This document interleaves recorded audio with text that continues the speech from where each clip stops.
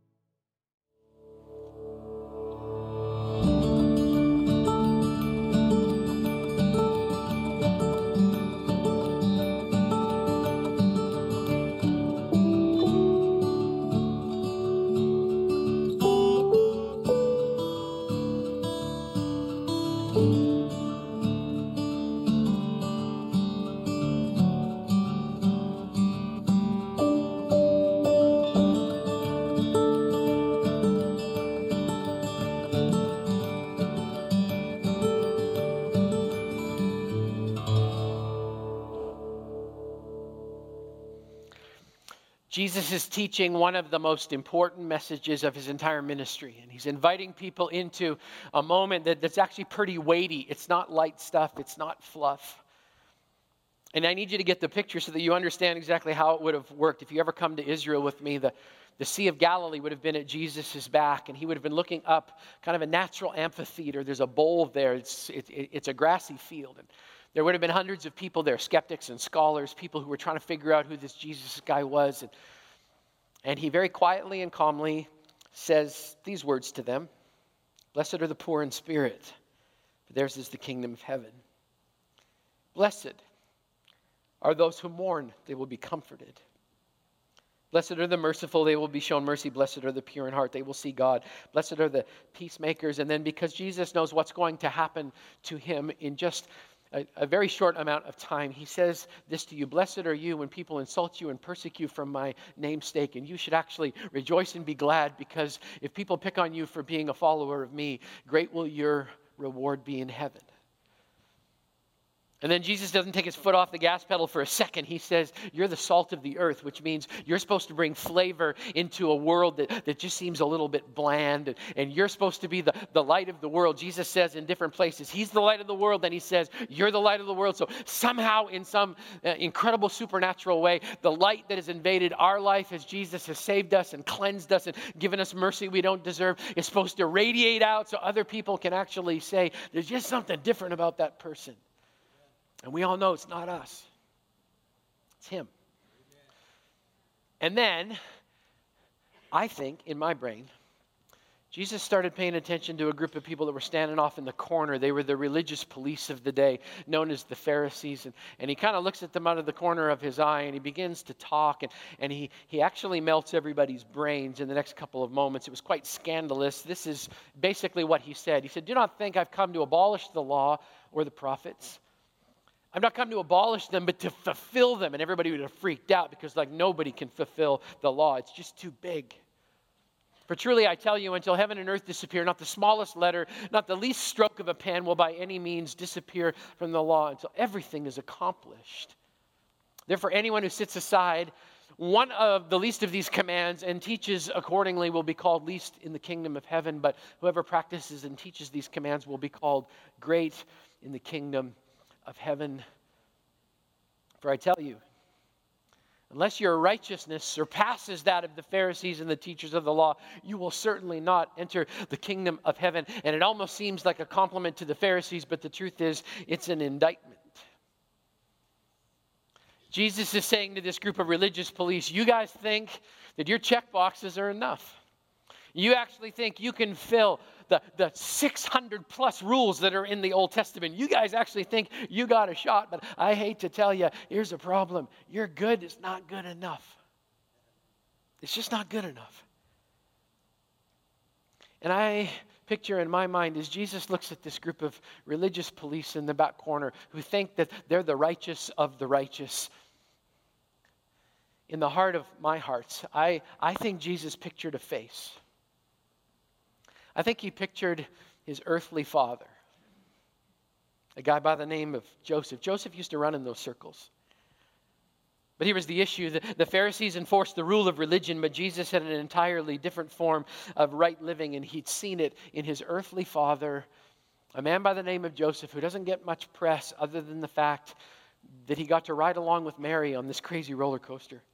I've had a fascination with Joseph my whole ministry career. I preach about him every single year because I love his tension. I love his passion. I love his righteous decisions. I love that he doesn't do the easy thing. I love the fact that he represents a group of people. If you're a stepdad or a stepmom in the room today, number one, you're a hero. Number two, you get him. You get him. And if you've never heard Joseph's story before, let me unpack it for you. The Bible says this in Matthew chapter 1. This is how the birth of Jesus, the Messiah, came about. His mother Mary was pledged to be married to Joseph, but before they came together, she was found to be pregnant through the Holy Spirit. Because Joseph, her husband, was faithful to the law and yet did not want to expose her to public disgrace, he had in mind to divorce her quietly. It's just a couple of verses, but let me tell you something. That's a scandal. That's a scandal. In fact, it's the perfect recipe for a scandal because it starts with a righteous man with a really good reputation. The Hebrew word for what Joseph was tzaddik. I've said it here before. Tzaddik. And Joseph was tzaddik, and what it meant was he was known for his uncompromising obedience to the Torah, to the law of Moses. It meant this: Joseph ate the right kind of food and he hung out with the right kind of people, and he would never dream to open the carpenter shop on Sabbath. You just wouldn't do that. Joseph followed the rules because he was tzaddik. That was his identity, and he was respected because of his choice. He was elevated. He was revered. Just like every NBA player dreams of playing in an all-star game, and every Major League Baseball player dreams of playing in an all-star game, every Israelite dreamed of being tzaddik, holy and righteous. It meant you were admired, you were revered, and that was Joseph. But now all of a sudden, the righteous man's got a problem. He's got a pregnant fiance. Can you imagine that conversation? Mary comes to Joseph late in the evening. Joseph, I'm pregnant. You're what? I'm pregnant. You're what? I'm pregnant. I haven't been with you. And I'm sure Joseph's like, oh, I know that. And I haven't been with anybody else. An angel showed up and said, I'm full of grace. And Joseph, I'm sure, was, well, I know you're full of baby, and that's a problem for me. Maybe you are full of grace, but I don't know how to reconcile this inside of my head. And then she presses in and says, and it's not yours and it's not anybody else's. It belongs to God, but not in a weird way. I can just picture Mary. I mean, Joseph, I know this is really hard to take in. It's a lot of stuff, but the angel said that people were actually going to rise up and call me blessed. And Joseph, being human, said, they're going to call you something, Mary, but it's not going to be blessed. All of a sudden, this man, known for his holiness and his rule keeping, has a hard time thinking in his brain, how am I going to explain this to my friends? They know the rules. And we're not even done with the ingredients and the scandal. I mean, add on top of that, this is a small town where everybody knows everybody's business. Some of you live in a town like that. At this time, this little town, history tells us, between 250 and 400 inhabitants. Everybody knew everybody's business. And there wasn't much to do other than talk about everybody else's business. Some of you understand. And in that town, on top of it, there's a group of religious scorekeepers. Joseph's fellow tzaddikim, that's what they would have been called. The brothers he studied with, the brothers that knew all the rules and knew that Joseph knew the rules. And all of a sudden, he's got a problem because the options for he and Mary, All of them make Joseph break out in a cold sweat. Here were Joseph's options. He could have gone with the Deuteronomy 22 option. It's not funny, but it's public execution for Mary. Deuteronomy 22 in your Bible says this: she shall be brought to the door of her father's house, and there the men of her town will stone her to death. She's done a disgraceful thing in Israel by being promiscuous while still in her father's house, and you must purge this evil among you. And Joseph knew the rule. It's like, okay, let's not go with that option. He also knew the Numbers 5 option by heart. I'll be honest with you, Numbers 5, it's a little weird, just being honest. It says that if a husband suspected his wife of being unfaithful and she denied it, this is what he could do. He could take her to the priest. And Numbers 5:27 says that the priest would make her drink what were known as the waters of bitterness. And if she had been unfaithful, according to the Bible, it says her abdomen would swell and her thighs would waste away and she would become accursed among her people. And I don't really know what to do with that verse. So I'm not going to touch it. And if you think that's cowardly of me, you can preach next week. I'm just saying, okay? So there's the first two options, but Joseph still's got a problem. He loves her. He loves her. I can't do that. There's another option that may have registered with him just a little bit. We talked about it in the Taboo series. He could have given her a certificate of divorce based on her adultery, but Joseph knew this. If he did that, he was still going to have to deal with the scandal, like who got Mary pregnant. There's a fourth option. It's on the table, but nobody would even be thinking about it by this time. It would have been an option of grace, sacrifice, obedience. Joseph never even thought about that. Not yet. In fact, if somebody would have said, you should choose the grace option, Joseph's reaction would have been, that's crazy talk. There are rules and we need to keep them. I've been taught them my entire life. So Joseph's caught between a rock and a rock. Some of you know how that feels.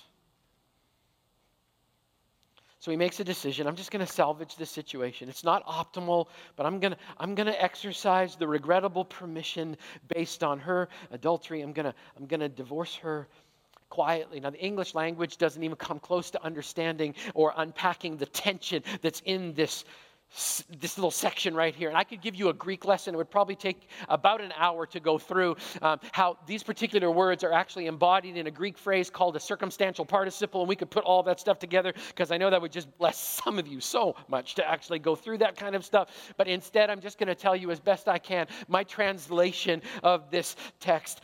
Basically, I would boil it down to this. Because Joseph was righteous, he didn't want to create a ruckus. Not for Mary.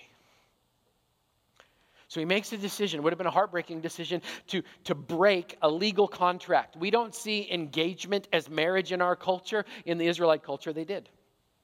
Betrothal was a sacred contract between two families. It was a big, big deal. And to dissolve one of those was a big, big deal. But I'm sure he would have just reasoned in his head, it'll allow me to keep a little bit of my reputation. But more important than that, Mary's still going to be alive. She's going to be stigmatized, but she's going to be alive. And I'm sure during the journey, he would have at some point just said, but I don't know what to do with the rules, right? Because it feels like something needs to be punished here.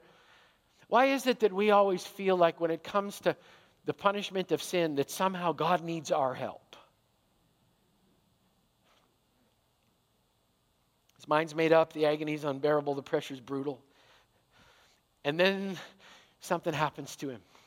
Same thing that happened to Mary, same thing that's going to happen to the shepherds. An angel shows up and completely messes with his life. Verse 20 says this.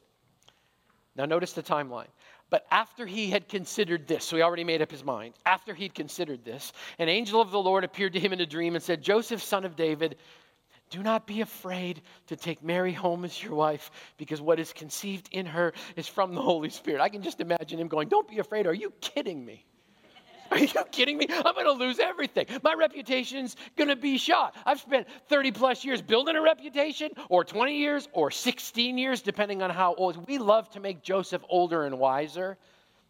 Can I tell you something culturally? He's probably between 16 and 20 years old. Mary was probably about 14. We just like them older with a little bit of gray in the beard, right? Just so he can pull this kind of stuff off. But all of a sudden, he's like, that's crazy talk. And I got a question I'd like to ask on behalf of Joseph, a question that I think all of us run into. Why does God always wait until after we've made up our mind to throw in the option that he wants us to take? Has anybody else ever wondered that? I mean, why doesn't he just explain the whole thing on the front end? Why doesn't he give us a map and say it's simple? Just do A, B, C, D, and E, and everything is going to go glorious for us. Does anybody else resent just a little bit that God never gives you a map for anything? It's just like, no, you need to trust me and follow.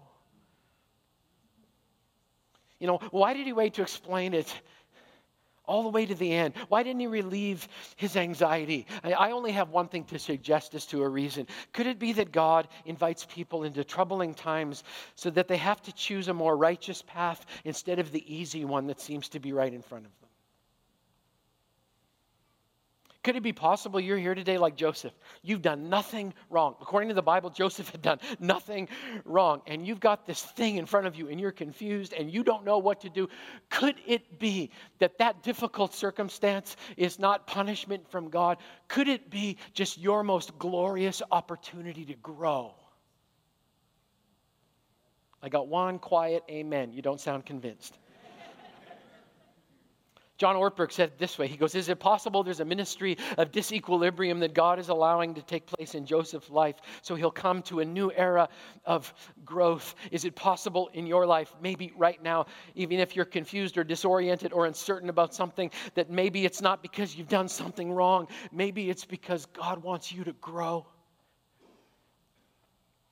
Could it be that you need to wait and trust on God just like Joseph did? Because what God has waiting for you is glorious. You just can't see it yet. So the angel shows up. Don't be afraid of losing your earthly reputation. Joseph, we're working on a whole new level of right here. You've been trained all your life with righteous decisions, but this is happening right now, and then comes the rest of it. Verse 21, she will give birth to a son, and you are to give him the name Jesus, because he will save his people from their sin. All this took place to fulfill what the Lord had said through the prophet. The virgin will conceive and give birth to a son, and they will call him Emmanuel, which means God with us. I love that conversation. I'll give you my spin on it. Joseph, God's coming. God's coming. And he's inside of the girl that you love right now. And that freaks you out, and that's okay. And he's going to show up and he's going to fulfill all of the rules. And that's awesome because you can't keep all of the rules, Joseph. Your good's just not good enough. But the good of Jesus is going to be more than good enough because Jesus is going to come and save people from their sin and wipe the slate clean. God's coming and you're going to get a front row seat to an option that you didn't even think about with Mary. He's going to teach you about grace and sacrifice and obedience. And he's going to do it in the craziest way because in order to give grace, Jesus is actually going to become a sacrifice and he's going to obey the will of his Father because that's what it's going to take to save every human being that Jesus loves. That's a crazy plan. And here's something crazier. Joseph says, okay, I'm down with that. Verse 24, when Joseph woke up, he did what the angels of the Lord had commanded him to. Apparently, Joseph is a morning person. He rolls out of bed. Obedience is the first thing on his mind.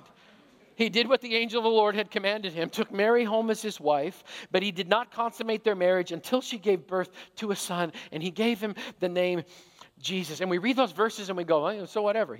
They came home, signed a lease. Jesus shows up and he gives them the name the angel said. We think so Western sometimes. In this culture, you need to understand what happened when Joseph took her home. He was legally receiving her as his bride in spite of the scandal. Everybody in town would have been talking about this. Did you hear what Joseph's going to do? Joseph's bringing her home. He says the baby's not his, but Joseph is bringing Mary home. It means the gossips would be gossiping and the bullies would be bullying and the religious police would have been exacting their distance away from Joseph. But Joseph knew this to be true, and it's why he did what he did. Joseph would rather be a fool in the eyes of a man than a fool in the eyes of God. And he takes another step. Joseph actually named the child. It's like, so every kid needs a name. Grant, every parent does that. In this culture, it also meant he was legally claiming Jesus as his own. Oh, he has a father, all right. And I'm him. And she is my wife. And he is my son. And if you mess with them, you mess with me, because we're family with a messed up story. Who doesn't have a messed up story with their family? I love this. Joseph connected himself to two people with stained reputations, and in doing so, he willfully stained his own reputation. Why? He loved them. It's a gorgeous story. And that decision would follow him for the rest of his life. Here's an example. The Bible tells us a piece of what the price that Joseph paid in Mark chapter 6, verse 3. It doesn't seem like that big of a deal. There's a group of people following Jesus around, not baby Jesus, grown-up Jesus. And he's been preaching and teaching, and somebody shows up and they ask a question. Isn't this the son of Mary? Now let me fill in what that actually means, because you go, that makes sense. Isn't Braden the son of Laurel? The answer would be yes. And in our Western culture, we wouldn't give it a second thought. But in his culture, even if the father is dead, sons were always addressed the same way. Jesus, son of Joseph. In their language, Jesus bar Joseph. To ask the question, isn't this the son of Mary? Ladies, please don't be offended. It was wrong. But to actually say that, isn't this the son of Mary? It was something about as close to a crude English phrase that we would use if we were to call somebody the son of a blank, and I won't fill it in for you. It's disrespectful, it's cruel, it's mean. All those years later, Joseph's reputation still hadn't been salvaged.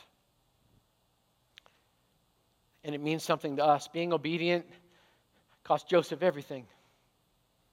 Everything. But he still knows, I did the right thing. I made the right choice.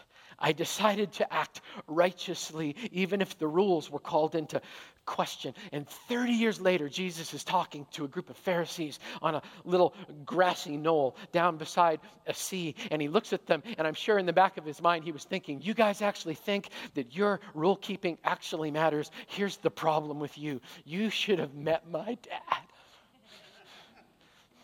My earthly dad.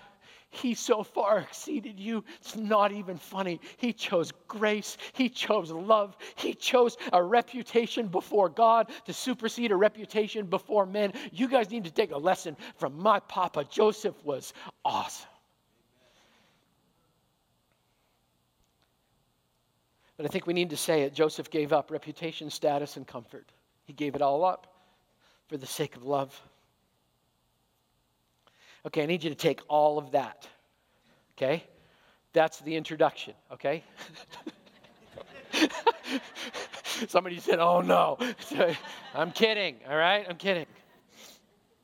Take all of that and just hold it in your heart, because we've been talking about personal invitation, inviting people to Christmas services, not so we can have a full house, but so we can introduce them to Jesus. And it's a risk, because if you invite them, here's what they might think about you. You might develop a reputation. They might think that you're a Bible thumper.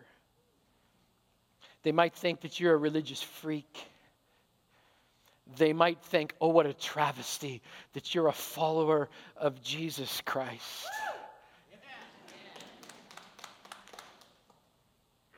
Let's face it, fear might keep you mute and silent.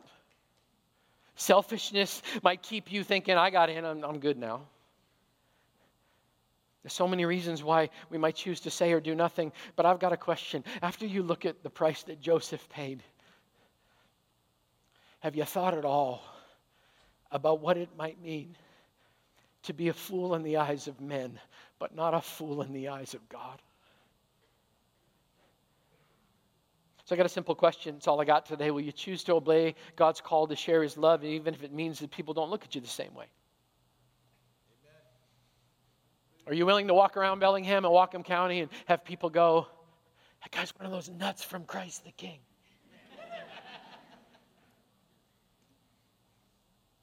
Will you choose a right and godly reputation over the approval of people? Will you choose the righteous act of inviting others into an encounter with Jesus, even though it might cost you something? I'm talking to the followers of Jesus now. We call ourselves Christians, right? Are we willing to be obedient, or are we going to take a pass?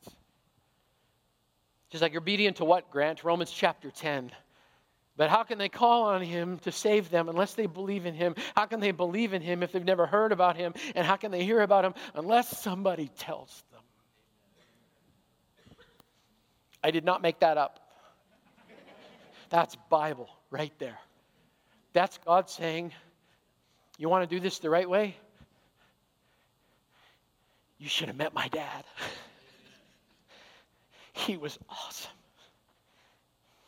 So the question is, are we willing to be those kind of people like Joseph? For the simple sake that maybe somebody else would have an opportunity to meet Jesus face to face. The last time I checked, when we cross the finish line, we're not looking for Jesus to look at us and go, okay, did you make it unscathed? You got any marks at all? See, the last time I checked, when followers of Jesus stagger across the finish line, we're living for one thing. We want to hear one sentence. Well done, good and faithful servant. You remember last week's story of the banquet? What were the servants doing? Going out and compelling people to come in, because the banquet is open to everybody. So followers of Jesus, that's your homework.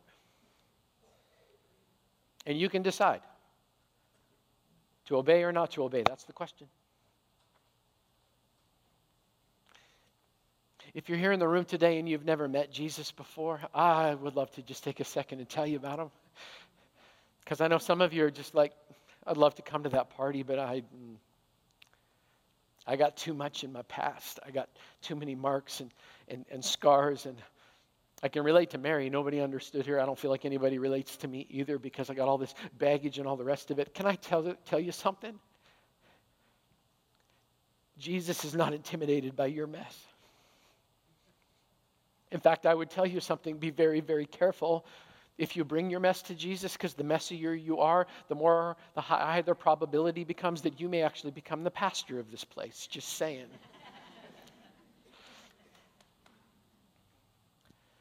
Jesus runs toward the messes. And he says, I've got a gift for you every Christmas. It's called Amazing Grace. I want you to come and be a part of my family. I want you to see what it looks like on the inside of my family. I'd love someday for you to meet my earthly dad. His name was Joseph, and he did the right thing in the right moment, and it was really, really hard. But he didn't care about his reputation, because he did everything he did out of love. Can I tell you something? If you're here today, you need to know this more than anything. Jesus died on a cross for you because of love. He paid a price so you could come to his party and be a part of his family, and we'd love to be a part of that. So here's what we're going to do. We're going to pray, and I'm going to pray for courage for those of us that have already taken a pass on inviting, because we're worried about what people might think. And I hope and pray that Joseph follows you around all week long. But I'm also going to pray that for those of you who maybe feel like you've lost hope, only Jesus can bring you hope. And he would love to do that today. You know, there's a beautiful part of baptism. You guys do know the reason why we don't leave people under the water, right? It's because that's only half the story. They go under the water to celebrate the death and the burial of Jesus. They come back up out of the water because Friday is when he died, but Sunday is when he lived. And I don't even have to wait till Easter to tell you about that. He did that so that he could offer you an invitation to be a part of his family.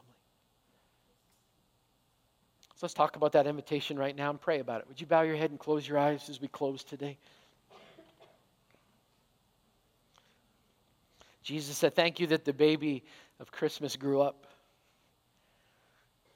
and he was righteous so that he could pay a price for us that we couldn't pay on our own. So God, right now in the quietness of this moment, I pray for courage over those who are followers of Jesus, that they would open the doors to people this Christmas. That they would want so desperately for their friends and family to have the same grace and peace that Jesus has brought them. Then I pray for courage. God, help us to be like Joseph was. And Lord, for those in the room who may not know you today, God, I pray right now in the quietness of this room and in the depth of their heart that they would simply pray, Jesus, I thought my good would be good enough. But today I recognize it's not. And I thank you that you are more than good enough. So God, right now I ask, would you forgive my sin? Would you wash me as white as snow? God, I got a lot of stuff. But right now I ask that you'd wipe it all away, because I accept your invitation. I don't deserve it, but I accept your invitation to become a part of your family and to experience grace, mercy, hope, and peace because of you. God, I don't care about my earthly reputation anymore. I'll spend the rest of my life serving you, loving you, and learning how to walk in the Jesus way. So God, I give myself to you, because what else could I do on Christmas? Knowing you gave me the greatest gift of all. An invitation to be saved. I pray this in Jesus' name. Well, thank you again for watching. We're so glad you accessed this content online. I want to encourage you again to make sure you get connected in biblical community wherever you are. Hey, if you'd like to get more information about Christ the King Church, if you'd like to submit a prayer request, or if you'd like to give online, we'd encourage you to go to ctk.church. We hope to see you again really soon.